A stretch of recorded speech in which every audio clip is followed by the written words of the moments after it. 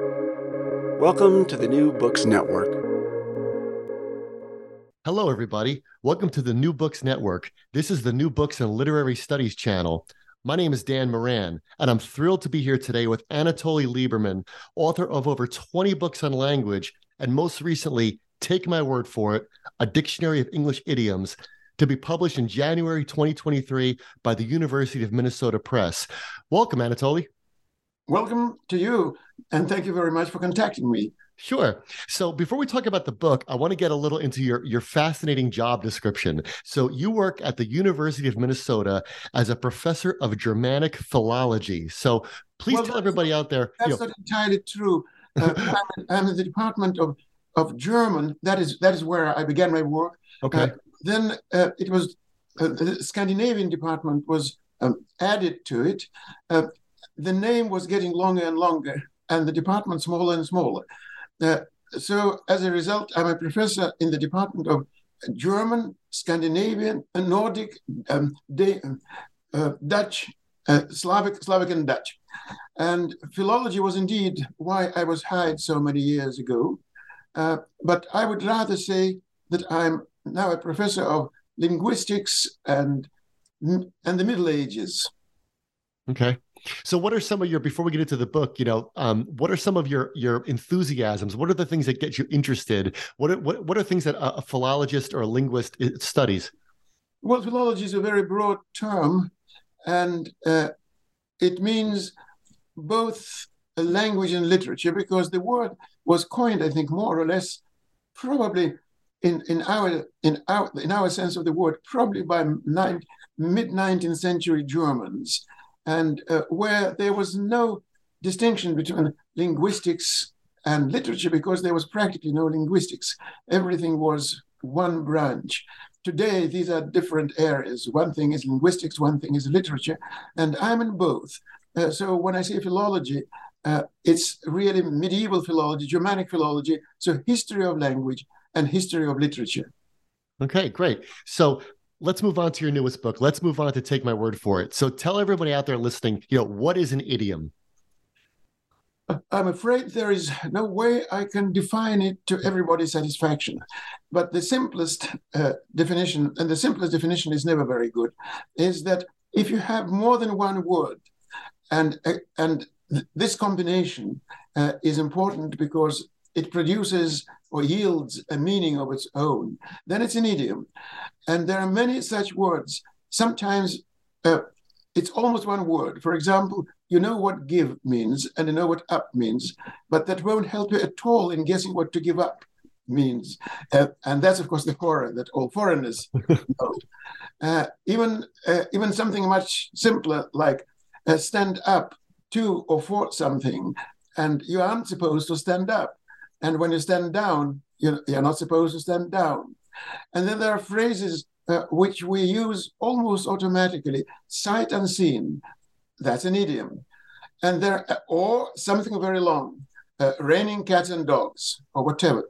So let's say that if there are more than one word, and in order to understand the meaning of this combination, you have to learn the meaning, the sense, or look it up if you happen to be a miserable foreigner.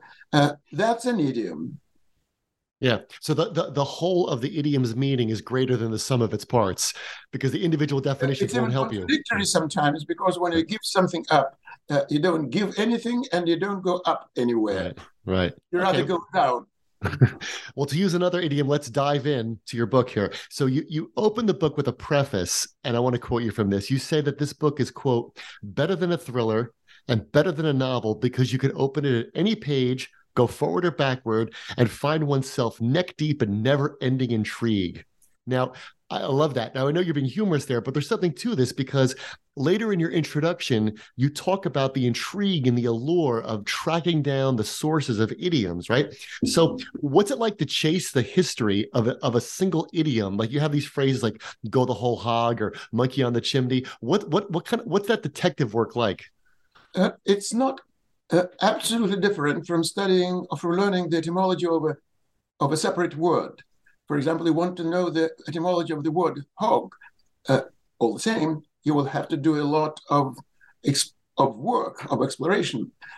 But in order to find out the origin of a word, you need something that I usually call linguistic algebra, because words are connected according to certain, very often recondite rules, and you have to learn a lot. You have to learn a lot of languages.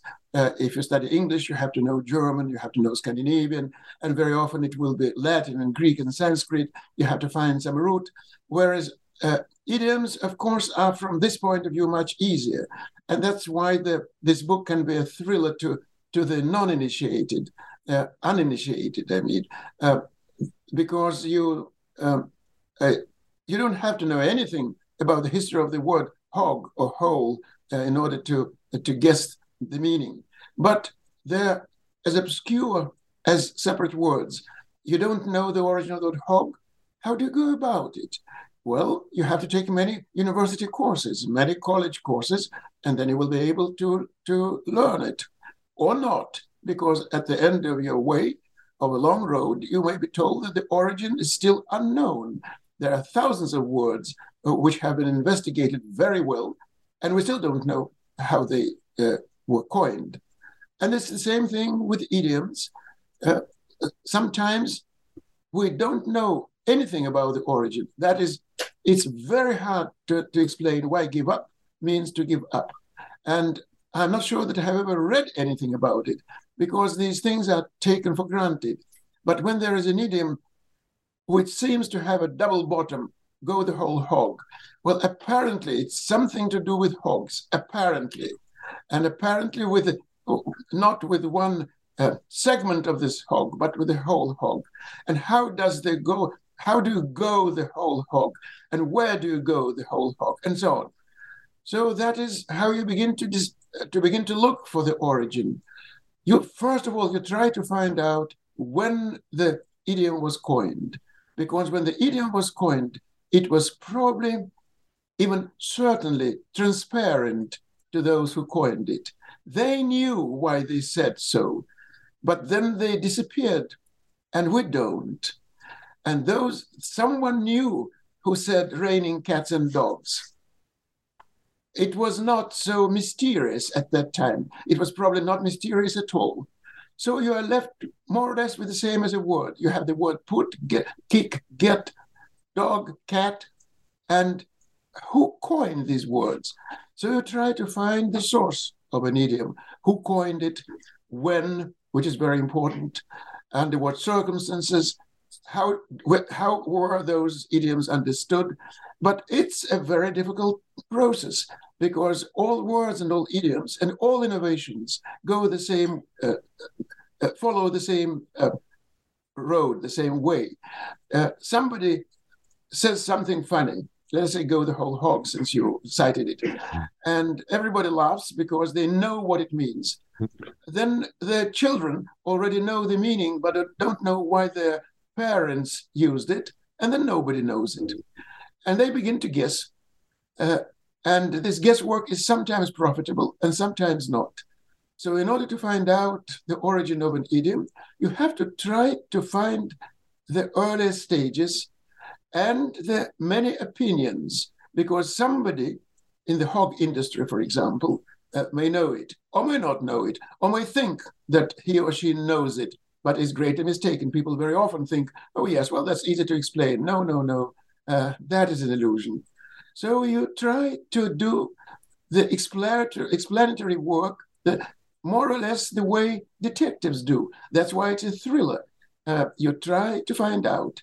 Very often it's simply very many opinions, a matter of very many opinions. Some people think so, others people so, and then somebody may sometimes guess cleverly, and then it's not really that they prove something, but it seems reasonable. And that's usually as far as you go. Oh yes, so that is what it means. Oh, that hog. Uh-huh. And that's why you go the whole hog. Oh, so it's from some sort of hockey game. So there were really no hogs, Right. and so on. So that's how you do it. Sometimes you find the beginning, and sometimes you don't. Exactly as you are, as with separate words. Yeah, that's great. It's funny because I love the story of you just said about at some point everybody's in on the joke and everybody understands the joke and laughs. But one thing your book made me do is it made me realize how even a phrase that's not mysterious anymore, like raining cats and dogs, you said, we don't even think that's odd anymore. People just say it without thinking about how strange it is. But your book, when you become an idiom detective, you start to notice just how strange these phrases are, like whole hog or raining cats and dogs. Yes, that's absolutely right. It's absolutely right. And that's why it is a thriller, because after all, at the end of the thriller, you know the denouement, you know Right. who who done it, Right. you know who killed whom. Even if it is a very good story, you will finally find out. And here you have a riddle with multiple solutions, and you can go on. You are Yeah. part of the thriller and not only a consumer. Yeah. Because every time you speak one of these idioms, you're involved in the mystery. That's exactly true. So And then there is, of course, that element of fun. Everybody loves idioms because what yes. you say, with the moment you begin to say something like that, people begin to smile. A student is sitting in front of me, and I see that the student is thinking of something else. And I say, Tom, I think you've gone wool gathering. And everybody begins to laugh. And it's a good thing to say. And I said, do you know why we say to go wool gathering? Do you know what it means? Sometimes yes, sometimes no, as the case may be. Yes, no, I have no idea, but I know what it means, or I've never heard it. Well, then open my book, so to speak. Of course, that's not what I'll say to you. And you will find out whether there was any wool gathering there, and the story begins to unravel. Yeah, the book, and it's so funny because if somebody said, I'm going to read the newest book by by a professor of philology and linguistics, that stuff can be very, very heavy. But your book has a very light touch. You are clearly having fun writing this book. I think that every good teacher turns his or her subject into a source of fun. Yes. Not fun in the vulgar meaning that everybody will now begin to giggle, but because you see the beauty of investigation, Yes. the Yes. the beauty of the process. That's like solving an equation, Right. like finding the answer to a good mathematical problem. That's the fun, and not simply if I tickle you, will begin to giggle. That's not fun. Right. Yeah, it's a great intellectual, It's fun an game. As you adventure, said. Yeah, isn't it's an it? adventure. Exactly, it's an Of adventure. course. So I want to ask you about something else you said in your introduction, which really struck me. This really, really struck me when I read it. It's that this idea that English idioms are from a post-medieval culture.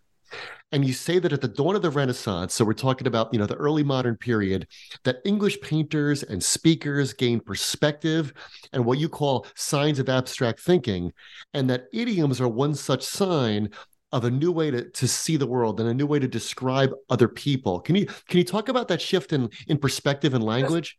we don't have a whole day for that, so I'll try to be not too long about it. But the problem is that the post-Renaissance period. When I say the post-Renaissance, let us say if you begin with Italy after Raphael and Leonardo, so the 15th century. With Shakespeare, it's a little bit later. Mhm. And since we're in English, let us more or less begin with the Elizabethans. So Shakespeare died in 1616. So let us begin with the 16th century or so. And this is when people learned a lot of things. I won't tell you why they learned them and how, because that's a very long story. But they invented many things.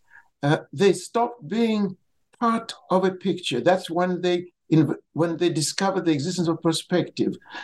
Anyone who has seen children's drawings will know that they're beautiful things, but they're flat.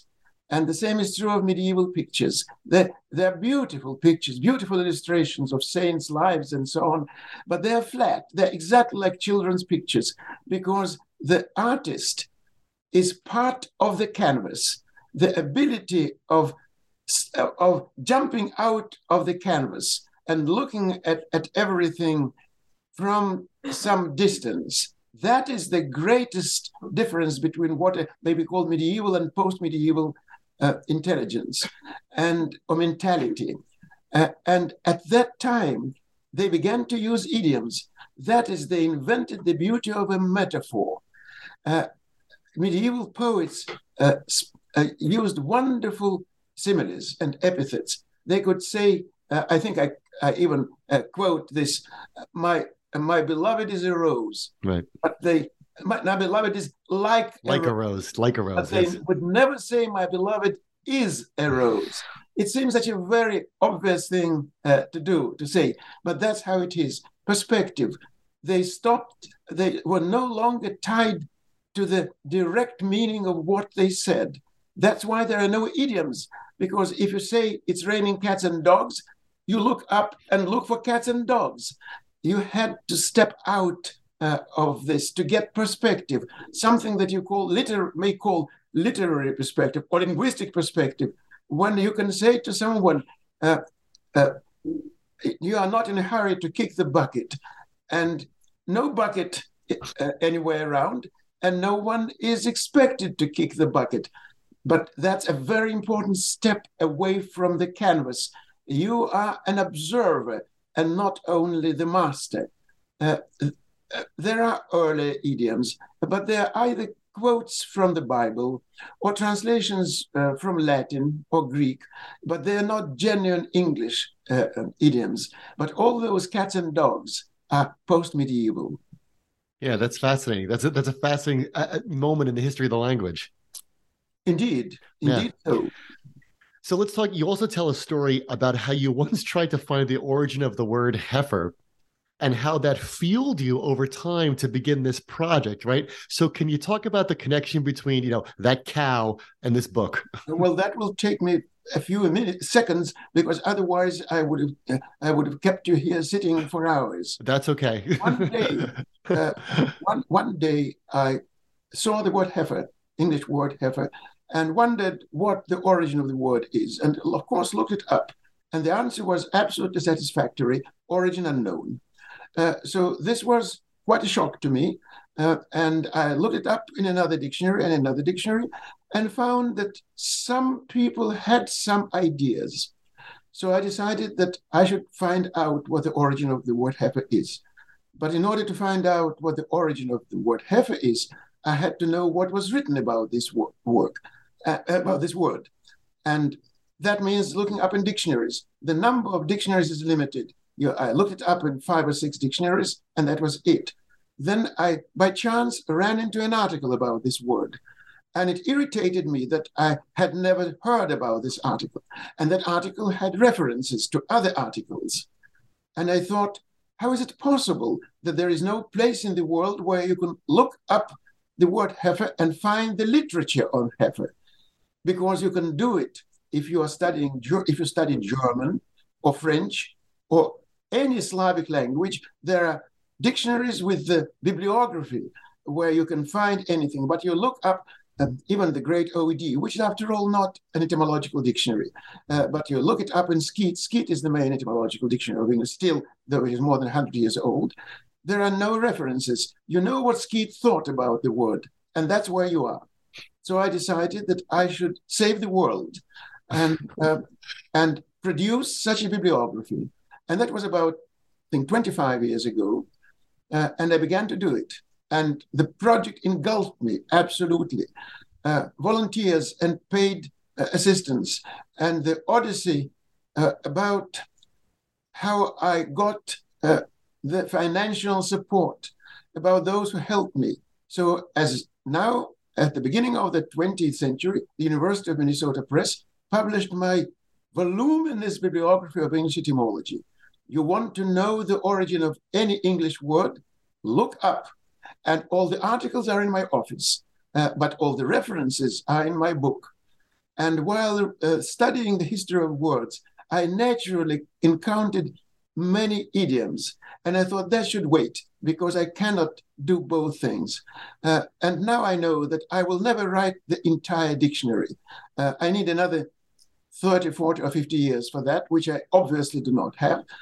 But I have published an introduction together with my friend and colleague. So there is a good idea, you can get a good idea of how it was done. but then I decided, it was about 10 years ago, I'll probably never write the entire dictionary unless I read until I'm 1,000 years old. But I can do the same with idioms. And we collected idioms, and I knew that it was a project which you could begin and finish, more or less. And that's how from the heifer to cats and dogs, that's the way. That's great. Again, more detective work. I love all the detective work. It's all detective work. Yeah. It's all detective work. That's good. So I want to ask you about, it's funny you're talking about dictionaries. So one of my personal heroes is Samuel Johnson, the great lexicographer who wrote his English dictionary, came out in 1755. And you probably know this, I'm sure you know this. His famous joke definition of lexicographer was, in part, it was a harmless drudge. A harmless drudge. You can't imagine how often this joke has been repeated. Yeah, I'm sure. Everybody knows it, and every lexicographer knows it, and everybody knows it. Yes, it's part of your. Yes, and it's half true and half untrue. It's true in the sense that if you want to do something, it's not necessarily etymology. Samuel Johnson was not a specialist in etymology. Right. He copied his etymologies from other sources. They were tremendously outdated, and today they are using the polite parlance of scholarship only of historical interest, which means they're not interesting at all. Right. Well, of course. Yeah, they're interesting to Johnson fans. Yeah. It's a euphemism. Yes. But if you want to do that hard work, then yes, you are a drudge. Mm-hmm. There is no doubt about it. But when you come to the end of the process, especially in etymology, you're a detective. But before you become a detective, you have to do all the dirty work. So it's not drudgery, but it is harmless. That's true. That's good. Well, you obviously have a sense of humor. I said earlier that your book has a sense of humor, and you could see that in the epigraph you've chosen for take my word for it. So, epigraphs, of course. I love epigraphs too, and so I just want to give the listener a sense of yours. So you quote an anonymous review from Notes and Queries of a book called Significant Etymology, in which the reviewer says this, quote, "Nothing is easier than to turn out a popular book on etymologies."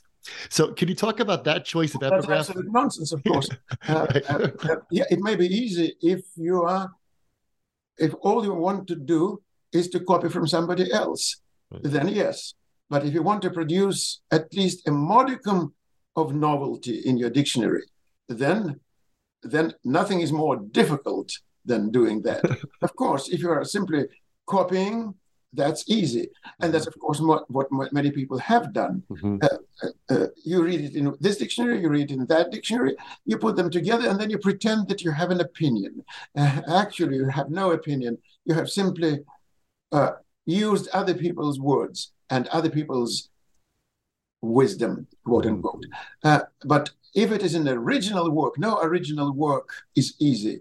But that epigraph is damning because the author did everything wrong. There was no accuracy in the book. There was no originality. That is, in everything that he claimed, he failed miserably. And that's right there as the epigraph for your book, which I think is great. Yes, ironically, if somebody wants to tear me to pieces, fine. I'm prepared. You've already told them how to do it. You've already told them what to say. Yeah, of course. Of course, we have known it all along. Okay, let's move into the book and the actual idioms. About how many of them are there in your book?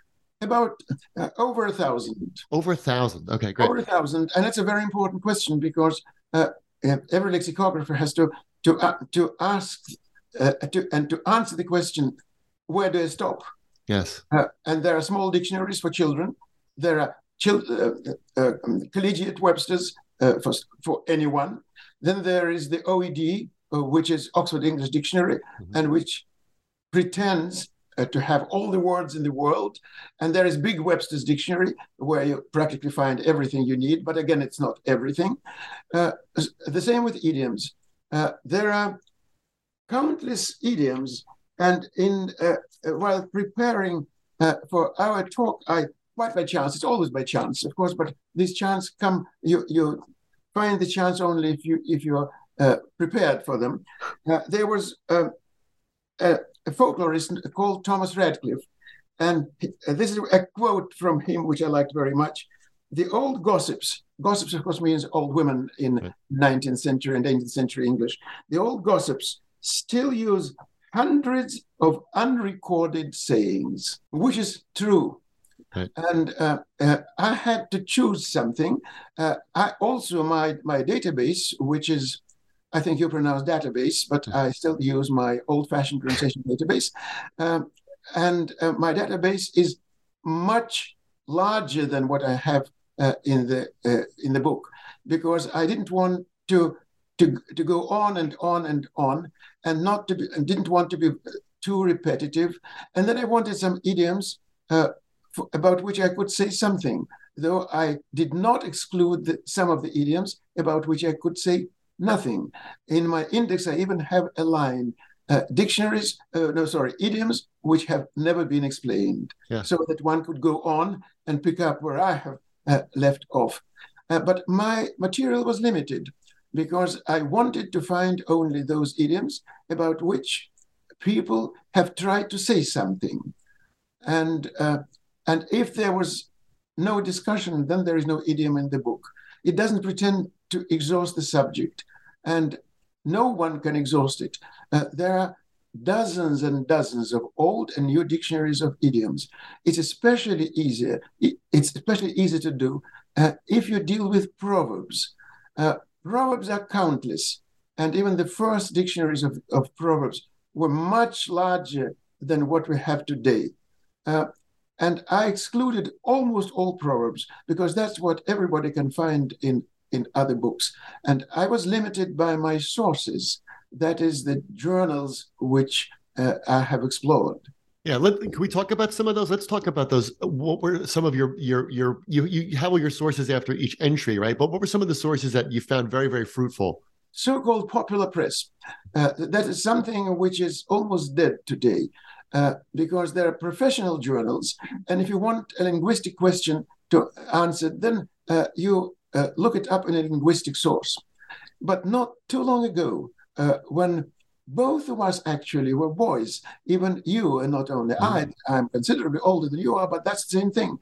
You could find good answers about such things in Scientific American, for example, in Times, that is in so-called popular journals, in periodicals, in Atlantic Monthly, for example. For a long time, there was a section there. All that is, I think, either totally or almost totally dead. Today, you can find such things only in professional journals and not too much of this stuff. But beginning with the end of the 17th century, more in the 18th, and especially in the 19th, these popular periodicals or journals, call them whatever you like, they brimmed with questions and answers. And some of the answers, as always, were wrong. Some of them were very clever. And nobody has ever collected those answers, though one of the latest dictionary of idioms does refer to Notes and Queries. Notes and Queries is one of the wonders of the world. Yes, I remember reading Notes and Queries as an undergraduate, so I remember it was a big. Yeah, I remember Notes and Queries. Sure, it's an absolute. Now it's all online. Yes, but it's an absolutely wonderful journal rather than say periodical, and everything. You want to know some genealogical information about so and so. Write a letter to Notes and Queries. 2 weeks later, you will get an answer. Someone will answer you, yes. Somebody will know. Somebody will know. You have found a coin and you cannot decipher the inscription. Write a letter to Notes and Queries. A week later, 2 weeks later, somebody will say, yes, I know the coin, and that's what it is. And as to the language, blah, blah, blah, blah, blah. And among those questions, one finds hundreds, actually thousands of questions about word origins and the origins of idioms. The clientele was mixed. Some of those people were professional, that is linguists, but 98% of them were not linguists. And they were amazingly well educated. We cannot imagine how well educated they are. Today, with our students known a million times less than those people. We cannot even imagine how clever those people were. That's why there is an index at the end of my book explaining references to all the books, history books, novels, and so on, about which none of us knows anything. Those were very well-educated people. They went to school. They had 6 or 7 years of Latin, 2 or 3 years of Greek, all beaten into them very well. And they usually knew some foreign language, French as a rule. And their opinions were sometimes wrong, but they were seldom stupid. Stupid opinions appear there too. So it was very interesting to see what people could say about the origin of idioms. Something that there are people who know the value of these journals, and there is a bibliography for notes and queries, but no one has used this bibliography. You have a list, and that means my assistants. We opened every page and copied every page, and I read every page and summarized everything that has been said there.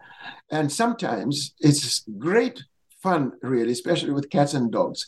A lot of nonsense, absolute nonsense. And then suddenly, at the end of the process, I ran into an answer which struck me as an absolutely correct explanation. Whether it is correct or not, I don't know. The same was with pay through the nose. All kinds of references, all kinds of explanations, which I knew right away were wrong. And then suddenly, something which struck me as really correct. Now, whether it is correct or not, nobody knows. But it's the best of all the answers, and it makes sense. So that's why I thought it was very good. Probably the best, in addition to cats and dogs, which is really the greatest jewel in my crown.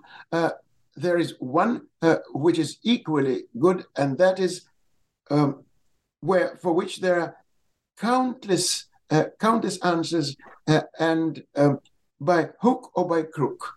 It's unimaginable what nonsense people said about Mr. Hook and Mr. Crook, and so on. You know, those legendary gentlemen never existed, but everybody was sure that they had existed.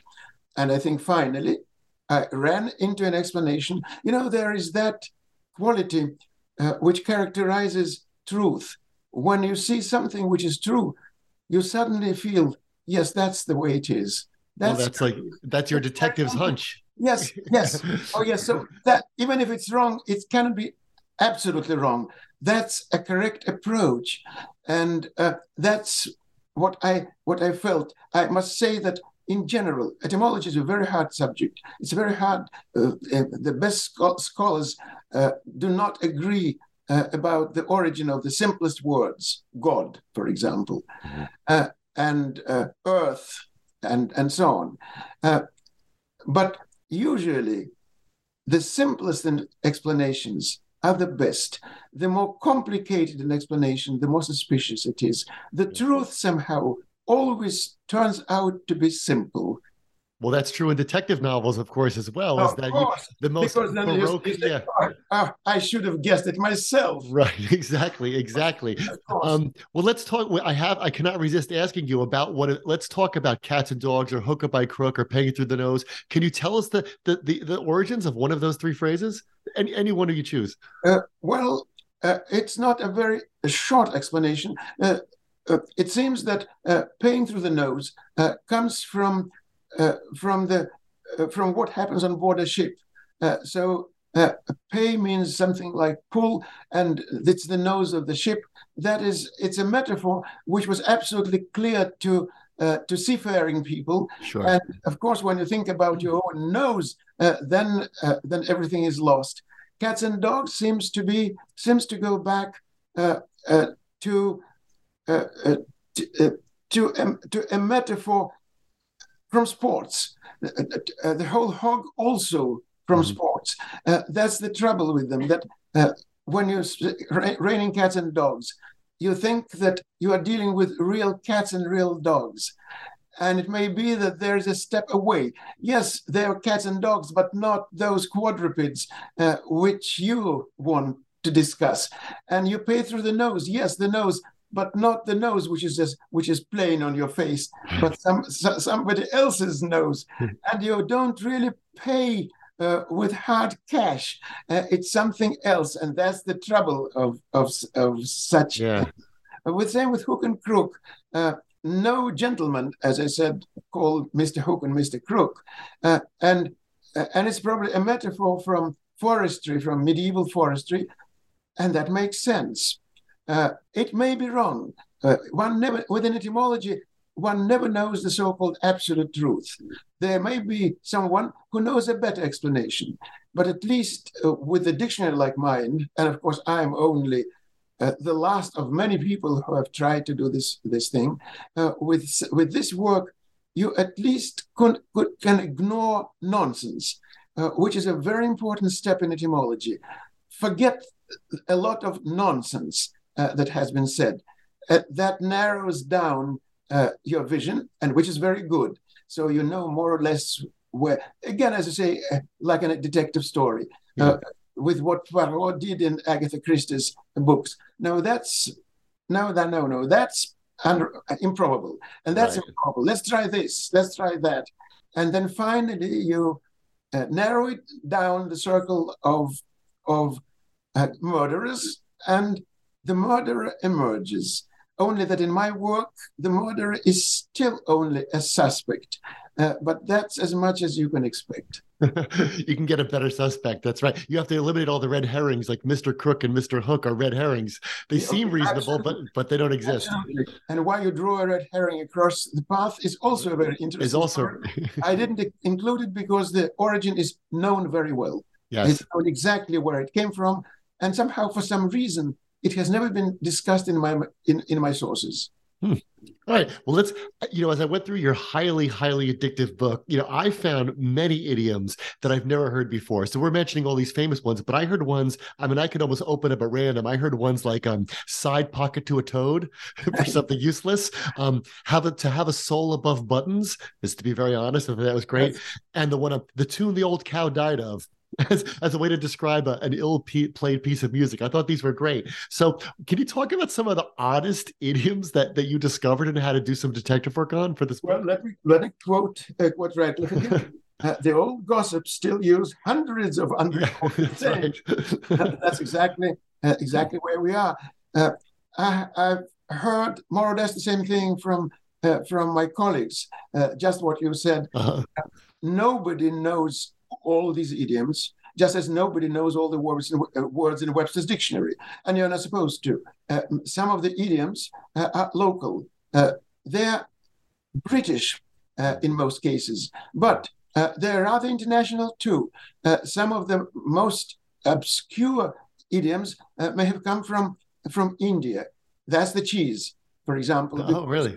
Because, yes, that's the Anglo-Indian jargon, where cheese in Urdu, I think, means thing. So that's the cheese was a joke, meaning that's the thing. And then the people began to guess what kind of cheese it was. There is a wonderful idiom there, fox's wedding. That means, that is what they say when there is rain and sunshine at the same time. There's a whole book tracing the history of this expression. Why fox? Why wedding?